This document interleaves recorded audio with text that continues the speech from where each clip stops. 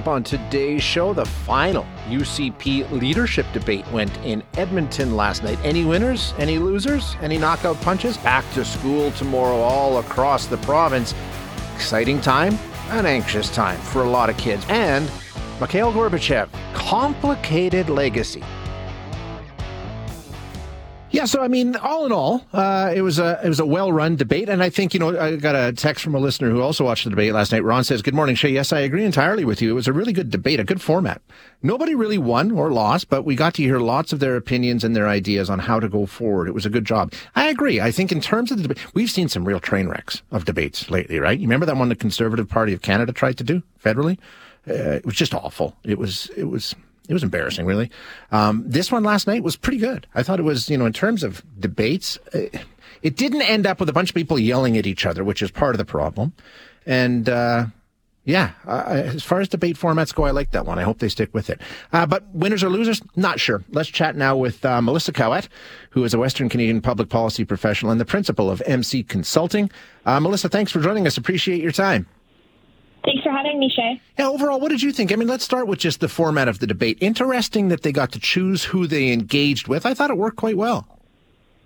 Yeah, and it really allowed the candidates to take a more strategic approach to who they were debating with. If you'll remember the first debate in Medicine Hat a few weeks back, a lot of the candidates, maybe still in denial about Danielle Smith's lead, chose her to debate with. And what that did is that really only gave her more of a platform to talk about her ideas and actually ended up showing her as the front runner of the debate. So it was very interesting. A lot of the candidates opted not to give her that opportunity, recognizing that she is doing very well with membership and is probably the front runner in this race at this time. Yeah, and the format, like you say, really lends itself to, I'm not alleging any collusion that the candidates got together and decided to sort of freeze her out, but that ultimately was the effect because, like you say, nobody invited her to the dance, so she was sort of forced, by and large, to sit on the sidelines until her turn came up. Absolutely. And you ended up hearing actually from candidates that you didn't hear a lot from last time. So you heard a lot from Todd Lowen. You heard a lot from Sonny, from Ahir. Interesting because if you look at the way that the format was set up, you could almost tell if you hadn't even been paying attention in this race who the front runners were because they weren't the ones that were given the opportunity to talk as much. So it was really those candidates that are vying for, down ballot support that had the opportunity to chat more often, which, I think from a party building perspective is a good thing because it gives the membership an opportunity to see the entire bench strength of the party versus just the people that are at the top because we know all of those people are important. And we always talk about knockout punches and winning points and the soundbite that everyone's going to remember. I don't know if there was one last night. Melissa, did anything stand out to you? Did anybody win or lose this debate clearly in your mind? I don't think so. I mean, Ahir had made, was it Lowen? I can't even remember now, had made a funny bull crap joke. That was Ahir, yeah. It stood out to me. The only kind of relatively big punch was the back and forth between Smith and Taves surrounding the Sovereignty Act. Smith defending the Sovereignty Act as a way to just be treated fairly like Quebec is within Confederation, and her going after Taves about some of the ideas that he's put forward on this topic and how they wouldn't work either. So it really was surrounding the defining ballot question in this race, which is Alberta's place in Canada and Sovereignty Act adjacent policy areas. It's interesting, though, Melissa, because like you say, I thought Taves did a pretty nice job of saying, okay, which one is it? Which Sovereignty Act are you talking about? The version that really does nothing and just sort of sits there and says, we've got a Sovereignty Act? Or is it the one that turns this province on its head and causes absolute chaos and causes investment and money to flee? But to me, those messages have been said before, right? I mean, by many, many people, ranging from the Premier to all kinds of different analysts and pundits and talking heads. It doesn't seem to matter, though. That's the interesting thing. It doesn't seem to be changing the whole tone of this campaign. It's still there. It's still the main talking point. It's not like people realize that, oh, okay, maybe this doesn't make any sense. It's still there. It's still there. And, a lot of these other candidates have been behind the eight ball on recognizing where the sentiment is within the party right now. Smith came out with a bang, months ago, earlier in this campaign with this idea. She was the first person whether you like this idea or not. It's not my favorite idea personally, but that's really irrelevant when it comes to political strategy. She came out with this idea. She was the first one to have a big idea that really resonated with membership. And so she's actually been able to let her foot off the gas a little bit on some of the rhetoric there. Of course, she still talks about some of these ideas depending on what room she's in, but she's really been able to take the opportunity to moderate her position in this campaign because she so early took that chance that really paid off for her. So I think that you see candidates like Toews trying to find sort of at the 11th hour of this race an issue like that they can grab onto, so a defining issue that will really mobilize the membership. But, from a strategic perspective, I think it is probably too late for something like that. So you do see them trying to sort of go for the support that Smith has appeared to already lock up. So that is definitely very interesting. But Toews is just more of a he's offering more of a consistent approach, which is, I think, a valuable perspective for sure. I think a lot of people really crave consistency in politics nowadays, but it's opened up a can of worms. Many of the other candidates have jumped on it, and so it's really, I think, hard for anybody to compete with Smith when it comes to that. And a lot of talk about how we're seeing now at this point is people jockeying for number 2 on the ballot. That's sort of what you got Toews and Smith. I think they're still gunning to be the number 1 choice on a lot of ballots. Everybody else is trying to do the Stelmach, Redford. I'm 2nd or 3rd on the ballot, but you know what? That's enough to put me in the seat. How does that work? Just walk us through this preferential ballot system that they're using in this leadership race and why second place in some cases might be just the ticket. Sure. So the way that members are voting in this race is that they will receive a ballot on Friday. They'll be mailed out, and you'll have to rank from 1 to 7 who you want in this race. To win on the first ballot, a candidate needs to win with more than 50% of the vote. That's quite difficult to do because that means you need more than 50% of the people who vote to rank you as number 1. So if that doesn't happen, we go down the ballot. So the lowest number of ballots drops off and you continue to go down. So really the candidates are hoping to lock up as much support as they can at each round. So for somebody like, for example, Schultz, who is maybe not as many people's first choice as Smith and Toews, is enough of a candidate that could appeal to both Toews number 2 voters and Smith number 2 voters that she could end up locking up a lot of support on that second ballot and, could potentially continue to rack up support as the ballot goes down. So if this thing goes to, the 4th round, less polarizing candidates, as you mentioned, was the case with the Stelmach leadership election. Less polarizing candidates can really lock up support just without making too many waves. So I think if we're looking at candidates that could be the dark horse or have that opportunity, from my perspective, it's really a race probably between Schultz and Jean, even though he wouldn't be considered as much of a dark horse because he's got more of a history. But I think Schultz is that person to watch. Yeah, I think there's a lot of people that, and I think she had some impressive moments yesterday. And I think Ahir got a little bit of praise for some of the things she did, especially around culture and the ministry that she used to be in charge of with Travis Toews. But it'll be interesting to watch. So do you anticipate, not like you said, ballots go out on the 2nd, have to be returned by the 3rd, and the vote goes on the 6th of October. How much change do you think? Is everybody pretty much locked in at this point, Melissa? I think so. Yeah. I think that if there were going to be any sort of big bang in policy, we would have seen it last night. Really, at this point, candidates are just going to work on making sure that all of the memberships they've sold vote, and it's really that get out the vote strategy at this point. There will be no new members that can purchase memberships to be eligible in this race. So it's really just about locking up existing support and not doing anything silly before people put their ballots in the mail, right? Like not doing anything that would really turn people off, especially for somebody like Schultz, who does have that opportunity for second ballot support. Yeah, into the home stretch now. Melissa, thank you so much for joining us. Appreciate your time.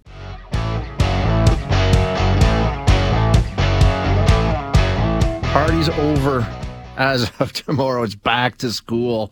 A lot of kids are already back to school, but I think the big day, and you're talking about the big public systems in Calgary, Edmonton, and most locations, September 1st. So that is tomorrow. And you see the pictures all over social media, and the kids are all smiley, and they've got their new backpacks, and they're all ready to go to their first day, and it's great, and it's fantastic. And for a lot of kids, it's going to be a lot of fun. They're going to go back, and they're going to see their friends, and they're going to meet their teachers, and you know what it's like. You remember that, right? It was an exciting time. It was also a very, very anxious time for a lot of kids. I think for any kid, there's always a bit of nervousness on the first day of school, and that's good. I mean, that's part of, entering into new situations and new experiences, and you should be a little nervous, and 99% of them are going to get through it just fine and be better for it. Some kids, though, I imagine there's a lot of anxiety. This is not a positive time of the year for some kids. I don't know what the percentage would be. I don't know how many, and I imagine there's a spectrum and a scale in terms of how intense the anxiety can be, but without question, I would think there is some anxiety for, pretty much all kids, but in some cases it may be quite bad. So we're going to find out. We're going to chat with Dr. Wendy Hoagland, who's the Associate Professor of Developmental Science at the Department of Psychology at the University of Alberta. Doctor, thank you so much for your time. I really appreciate you joining us today. Thank you for the invitation to join you. Yeah, for a lot of kids, they can't wait to get back to class. I never really understood those kids. I wasn't in that group. I wouldn't say I was necessarily anxious about going back, but I imagine for some kids, tomorrow is a day they have been dreading for a very long time. Yes, certainly for some children, they may be dreading that. And part of that can also be due to parents' own fears about children going back to school. Perhaps, caregivers are worried about the friends that their children might meet, or if children are starting preschool, caregivers may be worried about those new experiences that their child is going to have.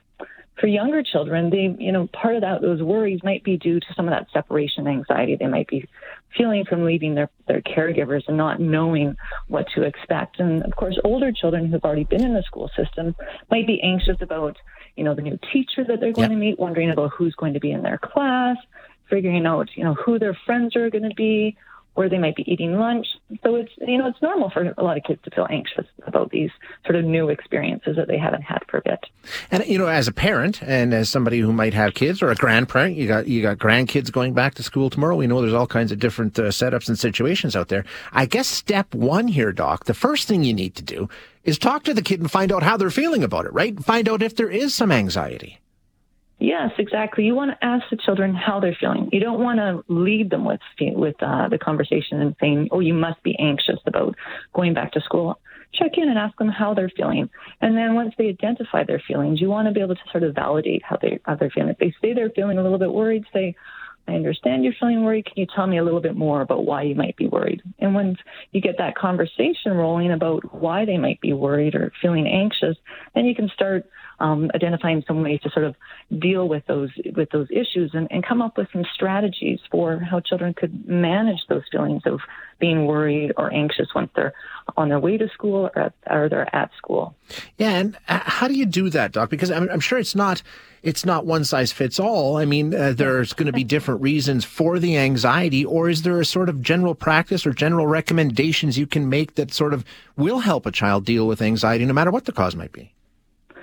Yes. Well, first of all is the conversation, and then really focusing on sort of positive aspects. So if children have, felt anxious before about going to school, but they did really well, you want to praise them for those sort of brave behaviors that they were engaged in and sort of what worked. And you want to help them sort of revisit times when maybe they were feeling anxious or worried and sort of what helped and that they were able to sort of get through that. You want to recognize the feelings, but you don't want to dwell on that sort of anxiety feeling so that they become sort of in this, ruminative circle about just focusing on the anxiety. You want to focus a little bit on the positive as well. And some of those strategies for younger children, you can engage in some role-playing activities. And so having them sort of practice with you about what might happen the day that they're walking into school, what would be some strategies that they could do so that they have these sort of tools in their head for when they enter these situations, that they have some strategies that they can rely on. And I think one of the big ones, and this is the biggest fear, I think, for a lot of parents, and I don't know how much it happens. I mean, I know it does. I mean, I had kids go through the system, and we encountered it from time to time. That's bullying, and I know you've done a lot of work around that. And I think if you're a kid who's been bullied, and that's your experience in school, those are the kids I'm thinking of that just don't want to go back tomorrow. They know that they've had 2 months of not having to put up with the torment and the misery, and it all starts up again tomorrow. What do you do with a kid like that? Yeah, and so those are certainly difficult reasons for children to not want to be at school. And, part of that is having caregivers need to approach the school. The schools need to be on board, whether it's the teacher and the principal, and thinking about ways that they can help support those children or youth who might have been experiencing bullying in the past. And we know that, finding a friend and really ensuring that your child or youth have a key friend at school that could support them and stand up for them. And we need to, all children and youth and adults in the school system need to be able to stand up and support children who might be experiencing bullying. And so it's not just for that individual child who's experiencing bullying, but we really need the whole community to be supporting that child so that there are resources available for them. Things can be, that caregivers can ask the teacher about sort of strategies for supporting that child in the school, helping that child also identify who they can go to if they're experiencing forms of bullying, and, helping all children and youth in the school and adults sort of recognize bullying behaviors and how we can identify and stop those. We need children to stand up and be, typically what some of the people call sort of upstanders rather than bystanders. Excellent point. Are we getting there? Is that happening? I mean, we've seen so much talk around this topic for so long now. Are things getting better? Are we having a better understanding and, as a community, having a better recognition of what our role is in dealing with this?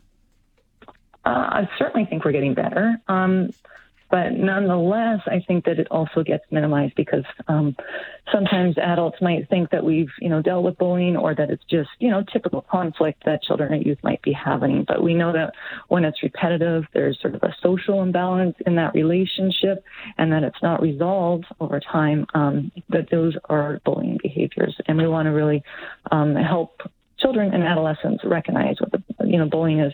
I think that there's been a bit of a shift in really the focus on bullying towards thinking more about kindness. How can we support kind behaviors in children and adolescents? And that really needs to be sort of that shift in the language rather than always talking about sort of bullying behaviors, but really thinking about how we can be kind and supportive of one another.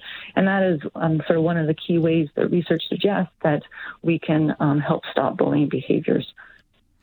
One of the things you mentioned earlier, and I want to come back to it, is a lot of the anxiety that some kids might be feeling, and not the bullying stuff. I mean, obviously but some of it you said might be because of the parents and their anxieties and their concerns. How can you limit putting that onto your kid? Because you're not doing it consciously.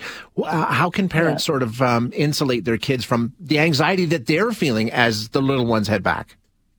Yeah, it's a good point. I think that caregivers, you need to check in on yourself and think about how you're feeling. That's not always so easy, but think about, how are you feeling about your child heading back to school? If you are starting to feel a little bit anxious, you want to reach out. There's a lot of sort of self-help things that you could find on the internet, but talking to another friend or another caregiver, or even, talking with your doctor is sometimes strategies. Sometimes ways of dealing with that anxiety might be reaching out to the teacher or the principal of your school so that you're familiar with sort of that routine of what's going to happen at school. Once we sort of know that routine and sort of those rituals that might happen at school, it sort of helps lessen some of that anxiety because you know what to expect. Yeah. And so that's a way also of sort of helping children, and so that you're not sort of ruminating on what is the unknown, but really focusing on ways that you can sort of understand what might be happening or what might be that routine for your child in the school. Yeah, it's the unknown. I think that, things will get better as we go along. The first day is tough, and we've all been through it, whether it's the first day of school, first day of a new job. It doesn't matter. The first day causes some anxiety, but it will get better, right? That's the message. Generally, yes. Once you've been there, but you don't want to promise children that it will be better. Yeah. You want to, help them think about ways that they will be able to manage that anxiety, because you don't want to minimize those feelings, but yet you don't want to sort of support that encouragement of always feeling anxiety. But you want to be kind of realistic in, what might be those experiences for that child. And, when they're coming home from school, just sit down and ask them, how was their day, and really focus on things that, maybe went well. And then if they identify things that maybe didn't go so well, then you can talk through those and think about strategies for next time or for the next day at school. Great advice, Doctor. Thank you so much for your time. I appreciate you joining us.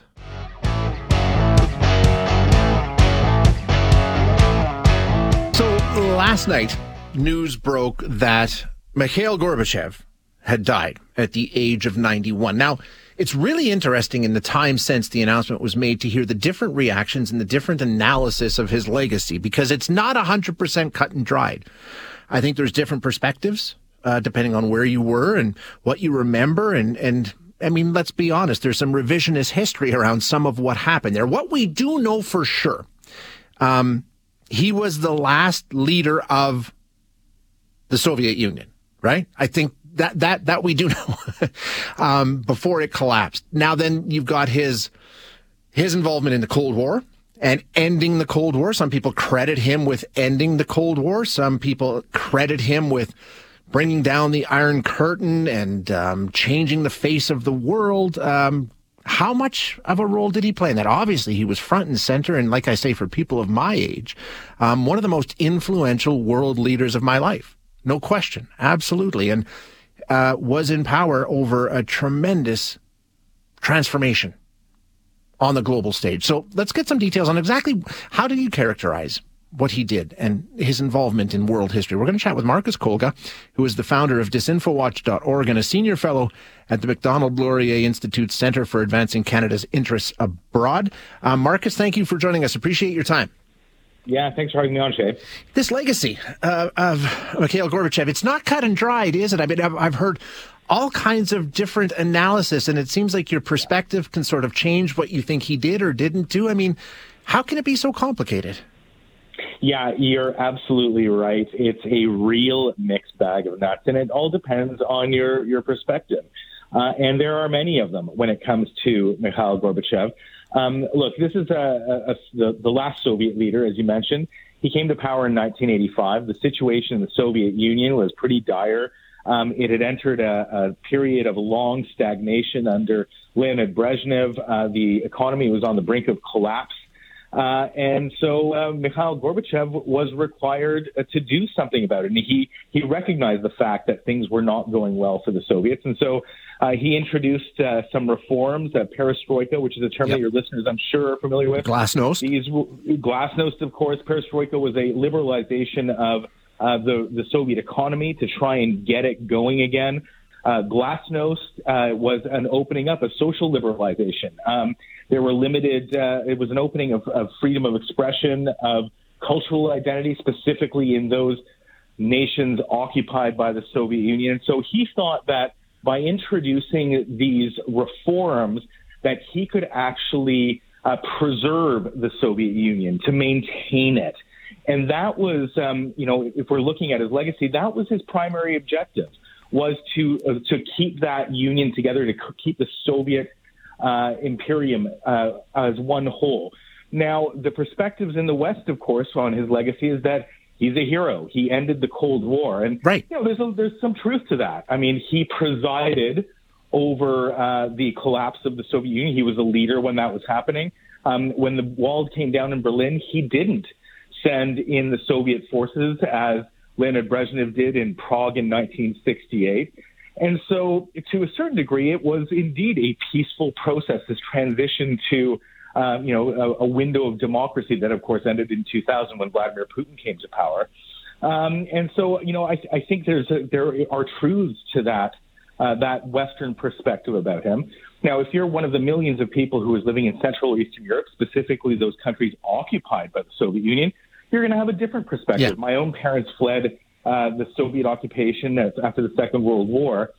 And, when all of this was happening at the end of the 80s, when, the Latvians, Lithuanians, Estonians, Georgians, Ukrainians were rising up and demanding more freedom and independence from the Soviet Union, Mikhail Gorbachev sent in the troops. He killed dozens of people in Latvia, in Lithuania, and in Georgia in January of 1991. And so from that perspective, I mean, they see him as just another Soviet leader, a totalitarian, repressive leader who tried to subjugate them. And then, of course, there's the Russian perspective as well. I went through the Russian media just this morning, and there are characterizations of Mikhail Gorbachev being a gravedigger of the Soviet Union. The Russian perspective is that he was a failure, a loser, if you will, who failed to maintain the Soviet Union. And Vladimir Putin himself has repeatedly identified 1991 and Mikhail Gorbachev as being a failure, and the breakdown of the Soviet Union as being one of the greatest geopolitical disasters in history. And it's one of the reasons, quite frankly, we see this war in Ukraine today. It's Vladimir Putin trying to reverse what happened in 1991 and pull together the Soviet Union. So, yeah, a mixed bag of reactions to Mikhail Gorbachev and his legacy. It's kind of interesting because, I'm just reading U.S. President Joe Biden's statement. He says, for example, Mikhail Gorbachev was a man of remarkable vision.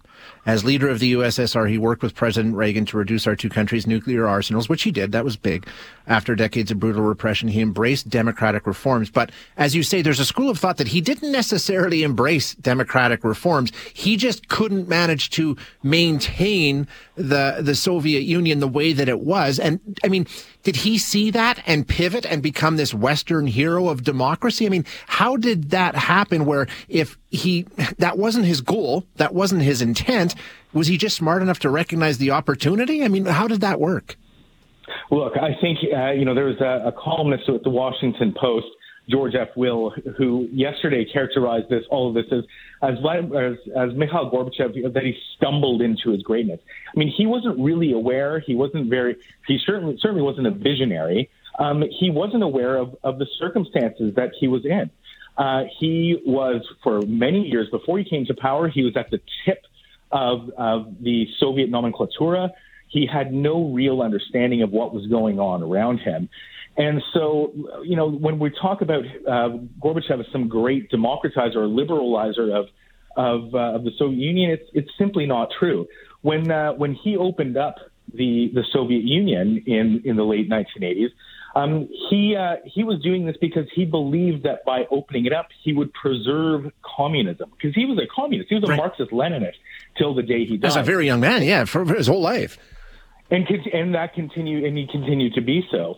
And I think that his policy of opening was based on his observations of what happened in Prague in 1968. He believed that by allowing the citizens to express themselves, that would lead to a true form of communism. It wasn't meant to grant these people freedom, the freedom of expression, but again, to preserve communism. So, I really wouldn't say that he was a man of any sort of particular vision. Yeah.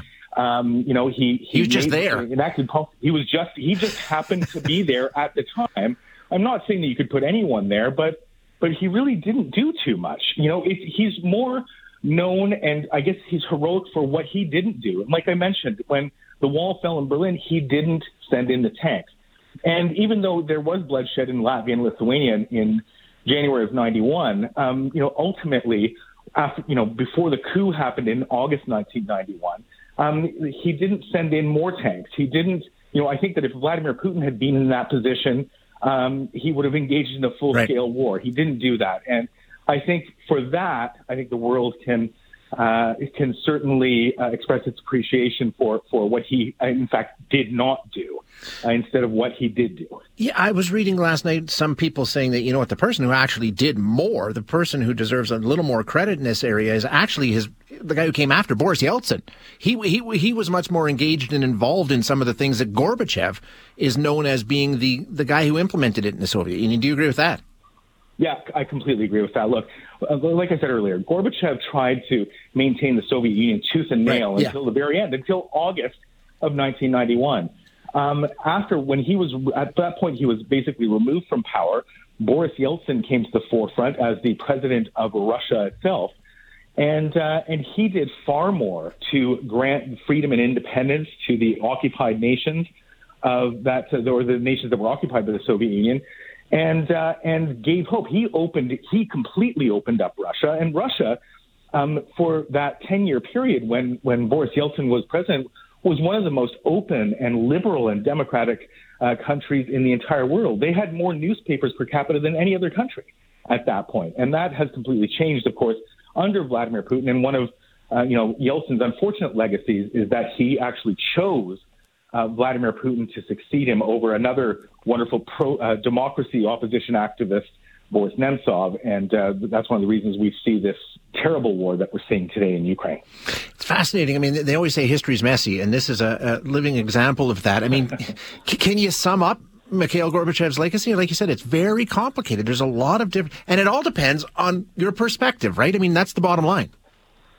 Yeah, look, I think his legacy of de-escalating any potential nuclear conflict with the U.S. I mean, that's certainly a positive sign. The fact, again, that he didn't engage in any sort of full-scale war against the nations that were occupied by the Soviet Union, I think that's a positive.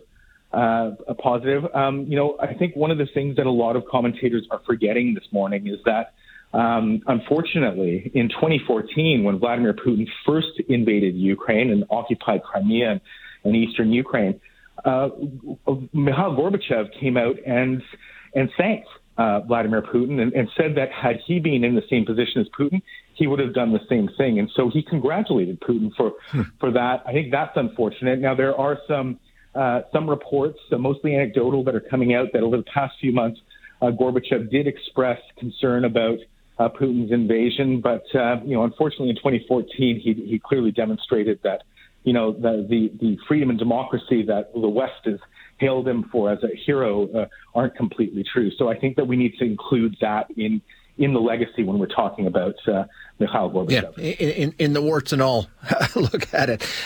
Yeah. Marcus, always fascinating. Thank you so much for your insight. I really appreciate you joining us. Thanks for listening today. To hear any of our other interviews, you can find them wherever you find your favorite podcasts. And if you like what you hear, don't forget to rate and review us.